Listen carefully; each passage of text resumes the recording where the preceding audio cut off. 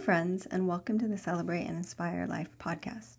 We are on episode 3 of season 2, and today we're going to discuss purity culture of the 90s and early 2000s, the lies that were created in my own heart and mind from that time, and its effects on my adult life and my marriage. I want to discuss this with grace, respect, and also tact as my story involves others, and ultimately I want to share how the Lord has been revealing these lies to me and also the truth of His Word and His design for us as sexual beings.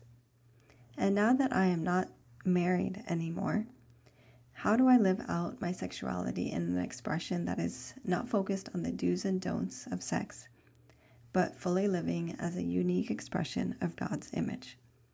And finally, what I want to change in teaching my girls going forward.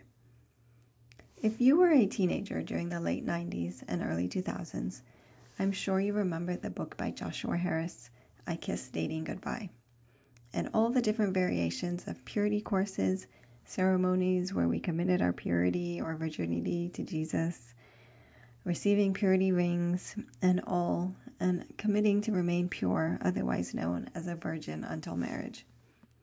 Sounds innocent enough, right? Seems like that's what we would want to be encouraging our children to do. And I absolutely believe that God designed sex for the boundaries of marriage, but unfortunately the teaching continued that if you even stepped a toe in the direction of sexual desire, then little by little you were becoming impure and unworthy. But if you saved yourself and waited, God would reward you by bringing you a spouse and a wonderful marriage. But what if I was already becoming impure according to these standards? Who would want me anymore? And what would I have to offer a godly spouse that may be more pure than me in the future? Because according to these standards, my most valuable asset was my virginity. That was a measuring stick for my holiness. And what if on the other side of the coin, others did wait until marriage, but their sexual connection with their husband was not what was promised, or he was not a good husband?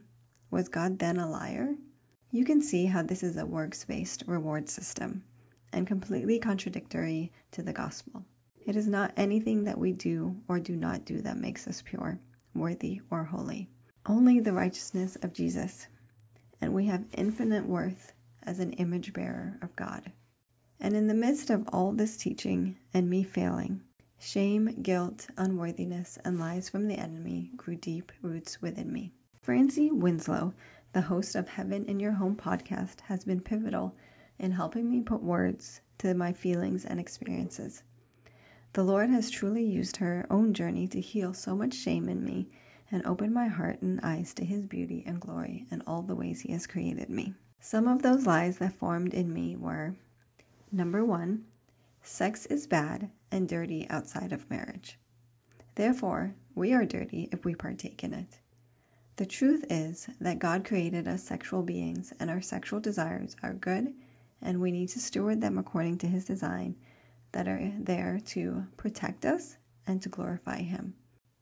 Number 2, good Christian girls don't talk about or educate themselves on their bodies or sex. The truth is that we should know how our bodies were created by a good God and value the beauty of them and the act of sexual intercourse. I was so unaware of my body that at the age of 16, I was naked with someone, and I came away from that experience not knowing if I could be pregnant or not. How could I value and respect myself or others if I had no basis for its beauty? Number 3, that once I had given into sexual desires, I was less valuable and might as well keep having sex, because if it was the ultimate sacred connection, then it will eventually make me happy, connected, and bring me peace. The truth that should have combated that lie was how to express my sexuality as a single person, and that my desires are natural and good. Number 4, now that I was a good Christian married wife, I should not act like I did when I was sinning. So now I must be reserved and not express my sexual side because I don't want to be the person I was before. The truth, however, was that now that I was married, I had the freedom to willingly, without reservation, give my body fully to my husband. But the shame that had grown in my heart continued into my marriage because it had been based on actions and behaviors and not a heart posture. I felt forever impure when I would share that we had gotten married because I was pregnant, and was often reminded of my prior promiscuity. So I didn't want to engage in activity that further embodied and reminded me of that time of my life. All our teenage life, we were told to turn it off, shut down those desires instead of stewarding them.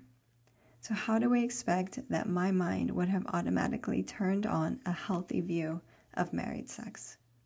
I had never been taught of the great gift, the blessing to both, the comfort, the holy connection, or the glory that it brings to the Lord. I only viewed sex as something off limits in one setting, and now acceptable but also expected in the marriage setting. As humans, that's how it always works, right? We so want what is off limits, but automatically reject what we feel is expected of us. So here I am now, not married anymore, single in my 40s. I have started to learn what an expression of me being created as a sexual being looks like in a single, non-married state. I have also discovered that possibly the reason I had pain during sexual intercourse was due to the lies I had in my head that caused my body not to relax, a condition known as vaginismus. Recently, I listened to a podcast with Julie Slattery on Java with Julie. She spoke with Dr. Doug Russo about sexuality and singleness. He states that when we think of sexuality, we often only think that singles have two pathways: to abstain from what we think of as sexual expression or desire, meanwhile dreaming of expressing it in marriage one day. And because of this, we idolize marriage and the culmination of finally expressing and fulfilling our sexual desires. The other pathway is to give in to those desires and go against God's design. But we see very fulfilled, single, non-married followers of Christ in the Bible. So how is our sexuality to be expressed in singleness? According to Dr. Doug, we can divide our sexuality into two extensions: erotic sexuality, which has to do with our gender, male or female, libido, the act of sex and arousal, versus social sexuality, which is hugs, connecting in conversation, serving, creating, complimenting in a not-erotic way. Ultimately, in both settings, we want to be known, valued, and celebrated. And oftentimes, we find it easier to get naked with someone and connect with our bodies than to connect by deeply getting to know someone. We are usually so focused on behaviors and do's and don'ts instead of valuing, protecting, and celebrating the sexuality of our brothers and sisters in Christ and ourselves, because we have not been taught how to steward it differently in singleness and marriage. Our church communities should be appreciating and complimenting the value they see in its members and teaching how to steward attraction and desire instead of shunning it. Dr. Doug encourages us to ask these questions in every season, whether single, married, or finding yourself single again because of divorce or being widowed. Who does God want me to become in this season? What am I being asked to steward in a certain way? What is He teaching me, and how is He forming my character? Not behavior modification, but heart posture. So how does this happen in a practical way? On the Heart of Dating podcast with Kate Tomlin, she talks with Kat Harris about this. Kat gives a definition of sexuality as the human desire that we all have to connect and be with other people. The act of sex is just one aspect. So when we feel these desires, instead of immediately giving into them or shutting them down, we should do these things. Number 1, acknowledge them. Express gratitude and bring them to God. Think about what your desire is showing you that you are yearning for. Whether it's marriage or connection, is it that you are lonely or sad? This may bring a time of suffering because God may ask you to steward this time if you're yearning for marriage and not able to be married yet, but it will grow your dependence on Him. Number 2, be present and be sensual. We often think about this word only in a sexual context, But what about outside of the bedroom? It means to put your phone away, use your senses to engage in your surroundings, savor smells, taste, how things feel, sound, and marvel at the beauty around you. Number 3, collaborate. Host a gathering, start something with someone, a nonprofit, a band, a podcast, partner with others as you volunteer or work. And number 4, embodiment. Be conscious of your body and see how beautifully you have been created. By working out, deep breathing, having dance parties, bless and take care of your body. In doing these things, we are avoiding compartmentalizing how we were created. Because when we compartmentalize, we are disassociating from our body. But the Bible says to glorify the Lord with your mind, body, and spirit. We should not be shutting down sections of our image created by Him. God cares about our heart, not just behavior modification. So now that I've taken this journey through discovering the lies that I had believed and the truths that set me free, what do I want to change going forward? What do I want to instill in my girls' hearts? Because as I think back to some things I've said or done, I know that I have not done this perfectly, and I know that I won't do this perfectly in the future. But what in my heart do I want to change and want to instill in their hearts? Francie Winslow, who I referenced earlier with the Heaven in Your Home podcast, had a conversation with Kristen Meal, founder of Sex Reclaimed.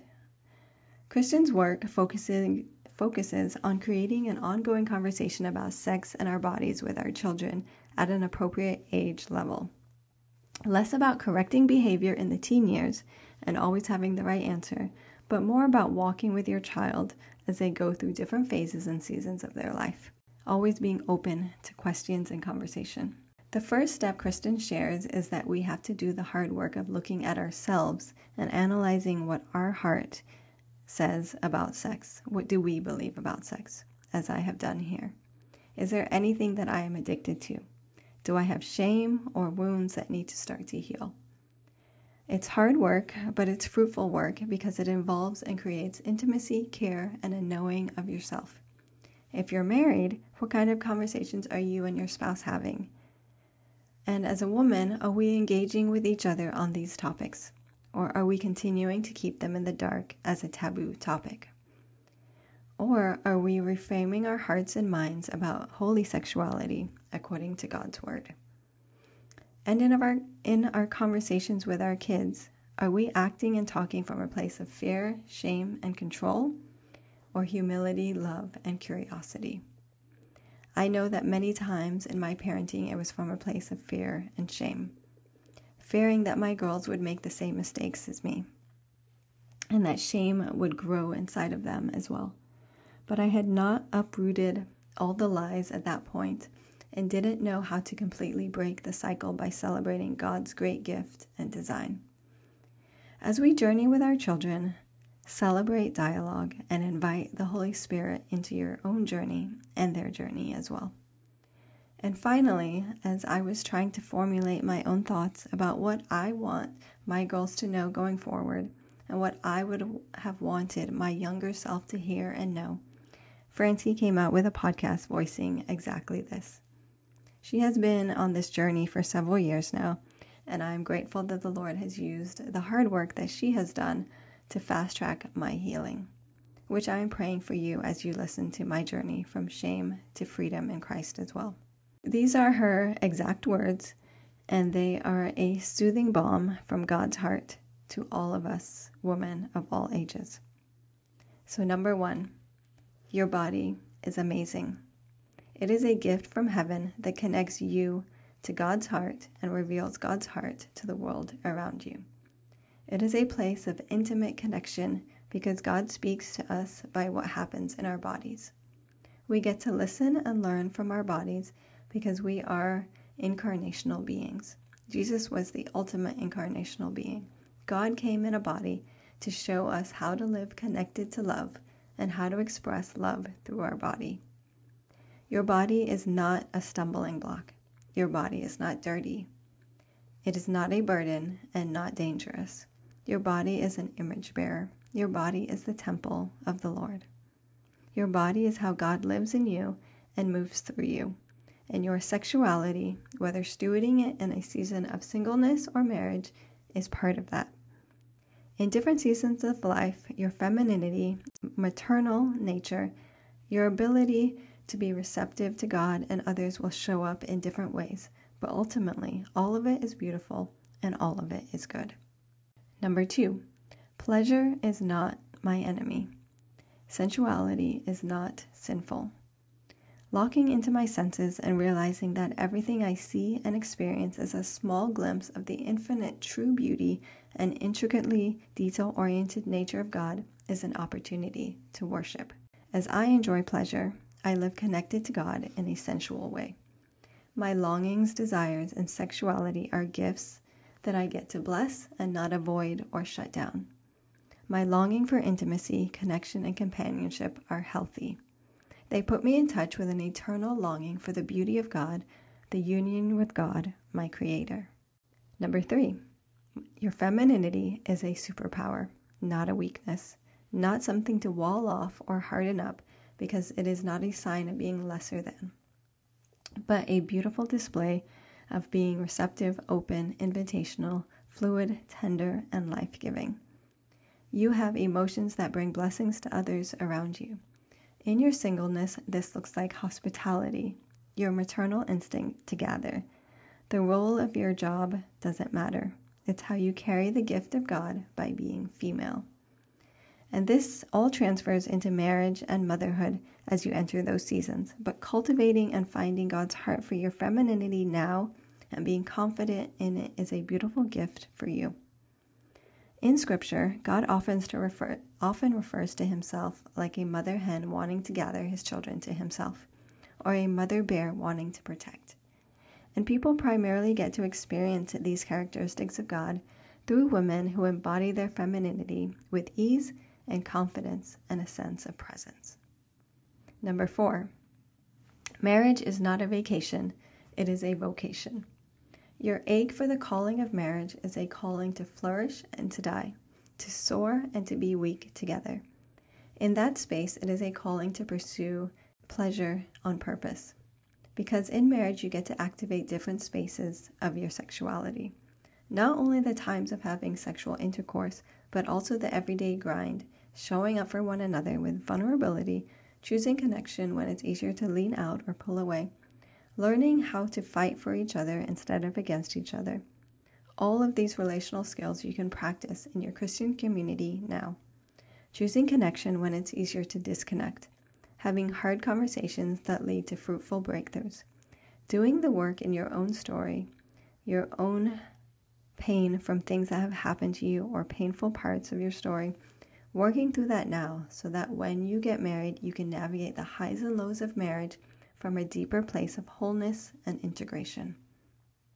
Because it's hard to connect with someone when you're fragmented and fractured. Marriage is wonderful and it is hard because you are doing impossible work of the two becoming one, which is impossible apart from the grace of God. And in that oneness, there is a profound fruitfulness. It is a mission that has an end where we take dominion together on the earth by going to war against the enemy of our souls, our children, and our community. Number 5, no one will ever be able to completely fulfill you.